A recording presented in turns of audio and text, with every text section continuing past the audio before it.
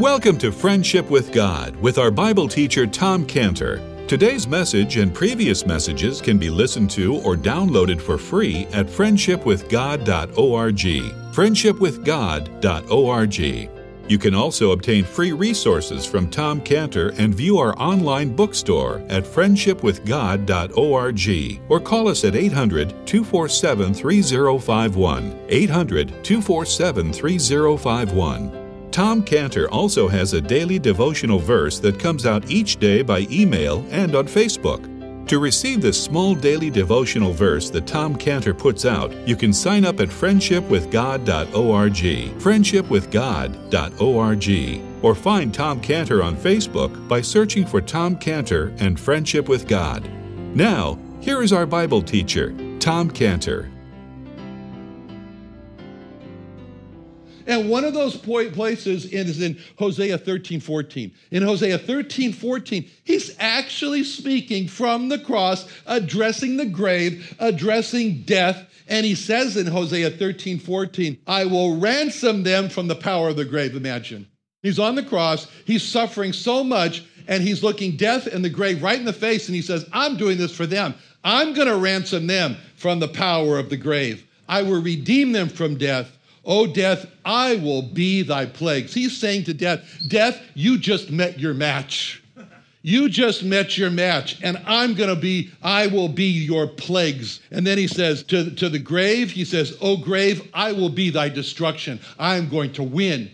And so he has this firm assurance he's there on the grave. This is the whole basis. This verse in Hosea 13:14 is where 1 Corinthians 15:55 is extracted from. It's drawn from this, where it says in 1 Corinthians 15:55, O grave, O death, where is thy sting? Where is thy sting? O grave, where is thy victory? Maybe you know the story. It's a great story. It's a great story about the little girl and the mother, and a big bumblebee was flying around, and the bumblebee stung the mother. And then the bumblebee was flying off, and the little girl said, oh, mommy, I'm so afraid of the bumblebee. She says, don't be afraid. She goes, he stung me instead of you. He doesn't have a stinger. And so he says, oh, death, where is thy sting? And we can do that. How can we possibly taunt death and taunt the grave? How can we say to death, death, where's your stinger? I know where your stinger is. Your stinger was put in the Lord Jesus Christ on the cross. So you don't have another stinger for me. Now, on the battlefield, he died for one purpose, and that purpose is given to us in 1 Peter 3:18. 1 Peter 3:18 says that Christ suffered once, the just for the unjust, that'd be us, the just for the unjust, that he might bring us to God. Get us all together and bring us to God. We follow him right into heaven to God. That's why he died. That's why he died on the cross. He fought and he died. He died for our sins. As it says in 1 Corinthians 15:3. 1 Corinthians 15:3. Christ died for our sins, according to the scriptures. He was victorious and he shouted, it's finished. It's finished. Like we've been reading here in John 19:30. John 19:30. And so there he is. He's there on the cross now. He's dead. He's absolutely dead. The soldiers come to confirm that each of the three, him and the two thieves, are dead. And they do that with a great mighty swing of the club that breaks the legs of those on the cross so that they can no longer support themselves, and therefore their lungs immediately fill with fluids and they drown. And so they swing and they break the first one, and they swing and they break the second one, and they look at him and they say, it's not worth the effort. He's dead. He is very, very dead. It says in John 19:32, then came the soldiers and brake the legs of the first, the others which was crucified with him. When they came to Jesus, saw that he was dead already, they break not his legs.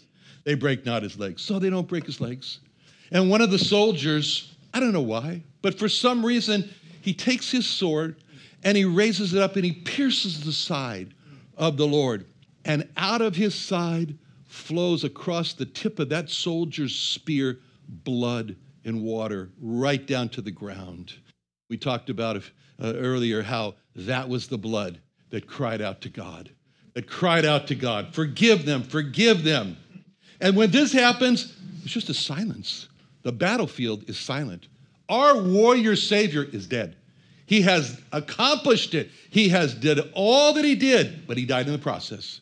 Sin was defeated, and that killed him. Death had been conquered. That killed him. Satan had been defeated. That killed him. God was appeased now, and we are free. We are free, and our warrior Savior is dead. He's dead. Now, it seems like now the only thing left is to, in honor and in respect to our great warrior Savior, to bury the body. To bury the body. And so, suddenly, there emerges from out of nowhere this person. And we look at it, we say, let me see now, who is that? No, that's not Mary. That's not Mary Magdalene. That's not any of the apostles. That's not John. This unknown person just comes out. He's a person who's identified as Joseph of Arimathea. Who's ever heard of him before? Nobody. But he comes out of the shadows. He comes out of the corner in verse 38. And after this, Joseph of Arimathea, being a disciple of Jesus, who knew? But secretly, for fear of the Jews, besought Pilate that he might take away the body of Jesus, and Pilate gave him leave. He came, therefore, and took the body. So here's this man. We never see him before. He's Joseph of Arimathea. Who is he? We look at him, we said, oh, he's a secret friend. He's a secret friend of Jesus. He's a secret friend of Jesus. He's a secret disciple of Jesus. And why was he a secret friend? Why was he a secret? Because he was afraid. And what was he afraid of? Well, the Jews had already decided, and we read about that in John 9:22. John 9:22, where it says the Jews had already agreed, the Jews had agreed already that if any man did confess that he was the Christ, he would be put out of the synagogue. What's that mean? He would be excommunicated from the synagogue. He would be cut off from his people. He would lose his community. He would lose his friends. He would lose his family. He would probably lose his job. He would be cut off. And the price was too great for Joseph of Arimathea. Just too great. And so, therefore, he decided to be a secret friend of the Lord Jesus. But now, having seen his valiant warrior Savior die openly on the cross, Joseph doesn't care anymore what happens to him. He says, I'd rather step out in the open now and give up this secrecy, which he does. And he goes and openly begs the body of Jesus from Pilate, begs the body, and probably paid some money too. But Joseph is not the only one who's been overwhelmed by what he's seen. Now comes another secret friend, a secret friend who we've seen before. But it says in verse 39, there came also Nicodemus, which at the first came to Jesus by night. Oh, those are great words. At the first came to Jesus by night. That's how we saw him. We saw him in John 3:2, where it says the same came to Jesus by night. We saw him in John 7:50, John chapter 7, verse 50, he that came to Jesus by night, being one of them. But praise the Lord, where he's identified here, it's now added, at the first he came by night, because that's going to be no longer for him. No longer coming to Jesus by night. Now in broad daylight, he comes out and he joins this other secret friend, Joseph of Arimathea. And now they're out in the open and they've divided up their work. Joseph of Arimathea has gone to obtain permission, get permission from Pilate to get the body. And while he's doing that, Nicodemus is also going and obtaining spices, 100-pound weight, from the merchants, getting all ready to prepare the body of Jesus for the burial. You would think that with the cross, which is very reproachful, the cross is very reproachful. I mean, as I mentioned before, the Romans used to bury people nailed to the cross so that people would always have in their mind the shame of this person being crucified. It was very shameful. You would think with that would have really caused them to be secret friends, but no. They've decided now to take their stand as Paul did in Romans 1:16 and say, count me as not ashamed of the gospel. I know it's the power of God to salvation, to everyone that believes, to the Jew first and also to the Greek. So the cross has not made them ashamed. The cross has made them bold. And now they come and they want to be openly identified with their warrior Savior. And so they take the body, they got the permission from Pilate, they got the spices have been obtained, and now they both meet back together at the cross We lift it up out of its socket, lay it down, pry the nails off of the hands and off of the feet. And then it says in verse 40, they took the body of Jesus. They took the body of Jesus and wound it with the linen clothes. So these secret friends are now openly seen together. They're up there on the hill at Calvary, and they can be seen. They're there. Oh, who is that? That's Joseph. Who's that? That's Nicodemus. What are they doing? Oh, they're lifting up the cross of Jesus and laying it. Oh, look, they're taking his body. And they immediately take it away. Where do they take it? Some house. Who knows? Some house close by, because it's Friday and it's sundown will be the Sabbath. They have to finish everything, probably the same time of year as now, sundown happening around 7 o'clock. He dies around 3 o'clock. There's a 4-hour window in there. They've got to obtain permission. They probably have about 2 hours to get this job done. So they're rushing, trying to get the body ready. And there they are. They lay the body down. They reverently begin to wash it. They wash off the dust, and then they look, they say, oh, it's the blood. Here's the blood. And they're looking at that blood on the body, and they're looking at the blood, and they're saying, this is the blood. This is the blood of my warrior Savior that bought my redemption. They're thinking the words of 1 Peter 1:18. We were not redeemed with corruptible things like silver and gold, but with the precious blood of Christ as of a lamb without spot and without blemish. And here it is right in front of us. And so as they begin to wash the blood off of the body, I'm sure they were thinking of, oh, wait, maybe they were talking among themselves, and maybe they were saying, you remember the Passover, the first Passover back in Exodus 12:13? In Exodus 12:13, where God had told each one of the families of Israel, blood is a token to you. It's a token to you on your houses where you are. He told them, he said, you go to the doorpost there, you put it on the top, you put it on the two sides, you watch that, you see that blood. I'll see that blood. And when I see the blood, I'm going to pass over you. I'm going to skip you. The angel of death will not destroy you, destroy your firstborn like he's going to destroy all the firstborns throughout Egypt. And so just imagine Nicodemus and Joseph now seeing this blood, and they say, it's like the blood of the first Passover. It's like the blood of the first Passover. It's like the blood of Leviticus 17:11. The blood where God said, the life of the flesh is in the blood. And I gave it to you with a gift. I have given it to you upon the altar to make an atonement for your souls. It's the blood that makes an atonement for the soul. They're looking at the blood, and they're saying, this is the blood. Nicodemus says to Joseph, Joseph, this is the blood that makes an atonement for our souls. And you just imagine how those fathers on the day after the Passover, after the terrible night, how they went to their doors, and as they washed off the blood that was on the door, they just paused for a moment and said, that was the blood that protected my family from my firstborn dying. That was the blood that protected my family from death. Here it is. And so there they're doing the same thing as they're washing the blood off, and they're saying that. And we could just imagine how they stopped and how they thought, behold the blood. Behold the blood. Whenever you think about this, I don't know, for me, I just have this one thought about them preparing this body for burial. And that was that when I was growing up, I was a little kid, my mom remarried, and my stepfather was a writer, Ezra Goodman, and I remember he came and he had this painting. It was a magnificent painting that he put up in the living room. It was by Mexico's most famous artist, Diego Rivera, who is part Jewish and did the big mural in the Jewish Community Center down in Mexico City. He did the murals all over the University of Mexico. But this was a beautiful mural. It was about 7 feet tall, about 5 feet wide, and it was of an Aztec warrior chief who had died.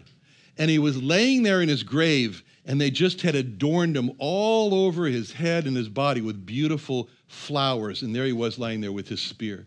And that picture just reflected honor and respect and reverence for this great warrior. That's what they were doing.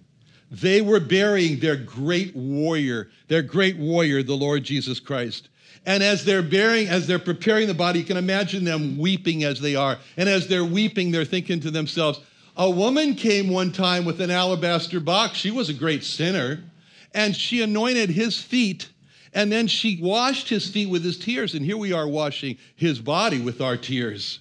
And so they're thinking about this, and then they begin to prepare the spices. Now, the spices, in order to be prepared at that time, they had to be melted. So they were melted in oil, so that way they kind of dissolved and infused this oil, became very aromatic. And so they apply the oil onto the body, and then they begin to wrap. They wrap the body with the clean white linens, the purity, and they think to themselves, it's correct. It's correct that we should wound him in these white linens because he never lost his temper. He never lashed out at his accusers. He never reviled again. All he ever did is for his accusers is just pray that the Father would forgive them because they didn't know what they did. But as they did that, the linens became also infused with the perfume. So they also were smelling of this perfume. And as that happened, it was almost like a fulfillment of Psalm 45:7. Psalm 45:7, which says, "Thou lovest righteousness and hatest wickedness. Therefore, God, even thy God, has anointed thee with the oil of gladness above thy fellows. All thy garments smell of myrrh and aloes and cassia out of the ivory palaces whereby they have made thee glad." So here he is. His garments are now having this wonderful perfume, this wonderful scent that's going through, and he's got a new tomb there, almost like an ivory palace, and they lay him down there. And as they put these clothes on him, those clothes were just temporary. They were just temporary. He's not going to wear them for very long, for about 3 days to be exact. And then after that, he's going to leave them behind. It's a great encouragement for us when we come to die as well, just temporary. And now it talks about that he's in a garden. He's in a garden where there's a new sepulcher. There's an emphasis here in verse 41 of the fact that it's a brand new sepulcher. No one's ever been in it before. It's a new tomb. No one's ever been in it before. And it's in a garden. A garden. Isn't that appropriate? A garden. A garden. Because it was in the Garden of Eden where all of this trouble began. It was in the Garden of Eden where the grave got its power over man, where death got its power over man, in a garden. So here we are, back in another garden now, where the grave is going to lose its power over man, and death is going to lose its power over man when he rises triumphantly over death. And how interesting that it says he was laid in a garden. It was just like a time when he said earlier, he began to speak about his suffering, and he said it was a glorification in John 12:23. John 12:23, when he said, Jesus answered them, saying, "The hour has come that the Son of Man should be glorified. Verily, verily, I say unto you, except a corn of wheat fall into the ground and die," which is what he did, "it abideth alone. But if it die," which is what happened to him, "it bringeth forth much fruit." Brings forth much fruit. He's the corn of wheat that's fallen into the ground and died, and now he's going to bring forth much fruit. What's the fruit? What's the fruit? The fruit is Isaiah 26:19. Isaiah 26:19 states clearly, because God says, "Thy dead men shall live." That's us. "Thy dead men shall live. Together with my dead body shall they arise." That's him. He's, in other words, "Awake and sing, ye that dwell in dust, for dew is cast as the dew of herbs, and the earth shall cast out the dead." That's the fruit. Thy dead men shall rise. We will rise with him. How? Together with my dead body shall they arise. And that's what happened. Hallelujah to the Lord, as Christian would say. Praise to the Lord. Now, it says in 1 Thessalonians 4:14, if we believe that Jesus died and rose again, even so them also which sleep in Jesus will God bring with him. Together with my dead body shall they arise. Shall they arise. Now, it makes this point, as I was mentioning here in verse 41, that this was a new grave. It had never been used before. Isn't that interesting? It's a new grave. What's a new grave? It's a virgin tomb. He came to the world through a virgin womb, and now he's going to leave the world through a virgin tomb. Through a virgin tomb. It's just like a hotel. It's just like when he got in there and he laid down, and they laid him down, they said, "That's okay because I'm going to check out in 3 days." And he did. And he checked out of that hotel. That was not his final resting place. And never, ever look at a grave and say, "That's my final resting place." It's not. It's not. It wasn't for him. It wasn't for us. It's just a temporary hotel, a temporary place. So the two men, they finish their work because it's the Sabbath. It's very, very critical on the time there. They look around. There's no time to go to Bethany, no time to go any other place. They say, oh, look, here's a tomb right here. Quick, let's put him in here. The sundown's coming. And that's how they got him in there at that place there. Days pass. Now the first day of the week on Sunday.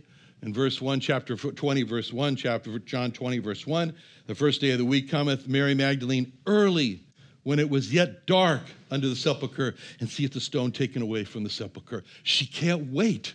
It's dark. She gets up in the night, and she goes there. Early in the morning, she goes there. Why? She's the only one who's spoken of like that gets up so early to see. Because this is a woman, Mary Magdalene, in whom much has been forgiven, and so that determines the measure of her love. She deeply loves the Lord because it says in Luke 8:2, Mary called Magdalene, out of whom went 7 devils. She's been delivered from 7 devils by the Lord. And so she's first there, and she discovers that the Lord is gone. And then she comes back in verse 2 and she runs and she tells the other, she said, they take away the Lord. I know not where they have laid him. Some churches speak so little about the Lord, but when you sit there for a sermon, you say that to yourselves. They say, they've taken away the Lord. I don't know where they laid him. Anyways, just imagine her surprise at this wonderful discovery. But on the other hand, she didn't really say it as so wonderful because she thought the worst. She thought the worst.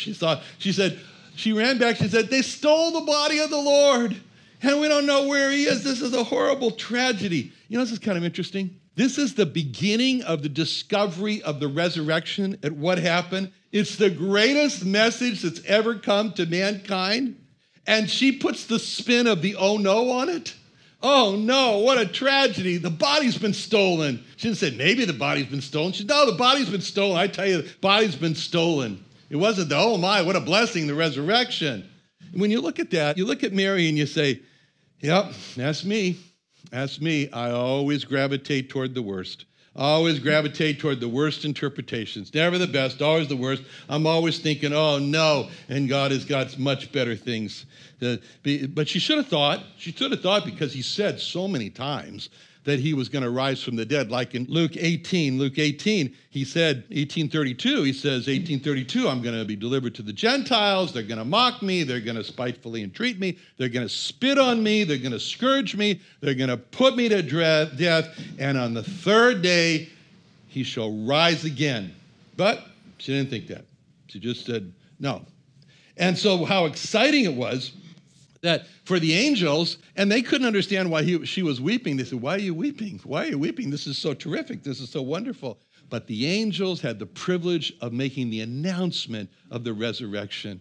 Oh, I can imagine, one angel pushing the other, I'm going to do it, but that's what they did at the birth of the Lord. At the birth of the Lord, they were there and they were speaking to the shepherds, and they said, unto you is born this day in the city of David a Savior who is Christ the Lord. That was their announcement. That was their privilege. And now they also have the privilege of making this great announcement in Matthew 28:6. He's not here. He's risen. He's not here. He's risen. Oh, and then Peter and John, they run to the grave there. And now there's something very interesting here, because when you look at verses 6 and 7, John 20, verse 6 and 7, there's a real focus here on the close. It says here that Simon Peter then come aside of Peter following him and went into the sepulchre, John 20, verse 6, and seeth the linen clothes lie. Then it's talking about a napkin. And the napkin that was about his head, not lying with the linen clothes, but wrapped together in a place by itself. The resurrection has 2 messages. The first message is that we've been talking about it. Yes, triumphant, rising from the grave, our victor, our warrior savior in heaven. But there's also another message, and that message is, I'm coming back.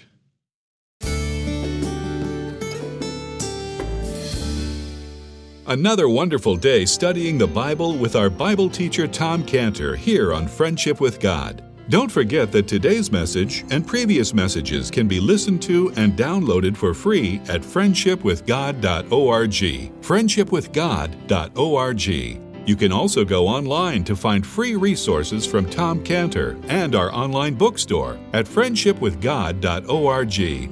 You can also find Tom Cantor on Facebook, and you can also go to friendshipwithgod.org and sign up for his daily devotional. Tom Cantor is also the founder of Israel Restoration Ministries. You can visit that website at israelrestorationministries.org. You can write to Tom Cantor at P.O. Box 711330, P.O. Box 711330, Santee, California. Santee, California 92071. Or email Tom Cantor at tomcantor@friendshipwithgod.org. Tom Cantor at friendshipwithgod.org. Or for more information about Tom Cantor and Friendship with God and Israel Restoration Ministries, call us at 800-247-3051. What are you doing Sunday nights? Come join Friendship with God radio Bible teacher Tom Cantor of the Friendship with God Fellowship Church every Sunday night at 5:30 p.m. at The Vine at 9336 Abraham Way, Santee, California. Watch and listen live around the world to Tom Cantor Sunday evening on YouTube.com by searching for Friendship with God Fellowship or by going to our homepage at friendshipwithgod.org. That's friendshipwithgod.org.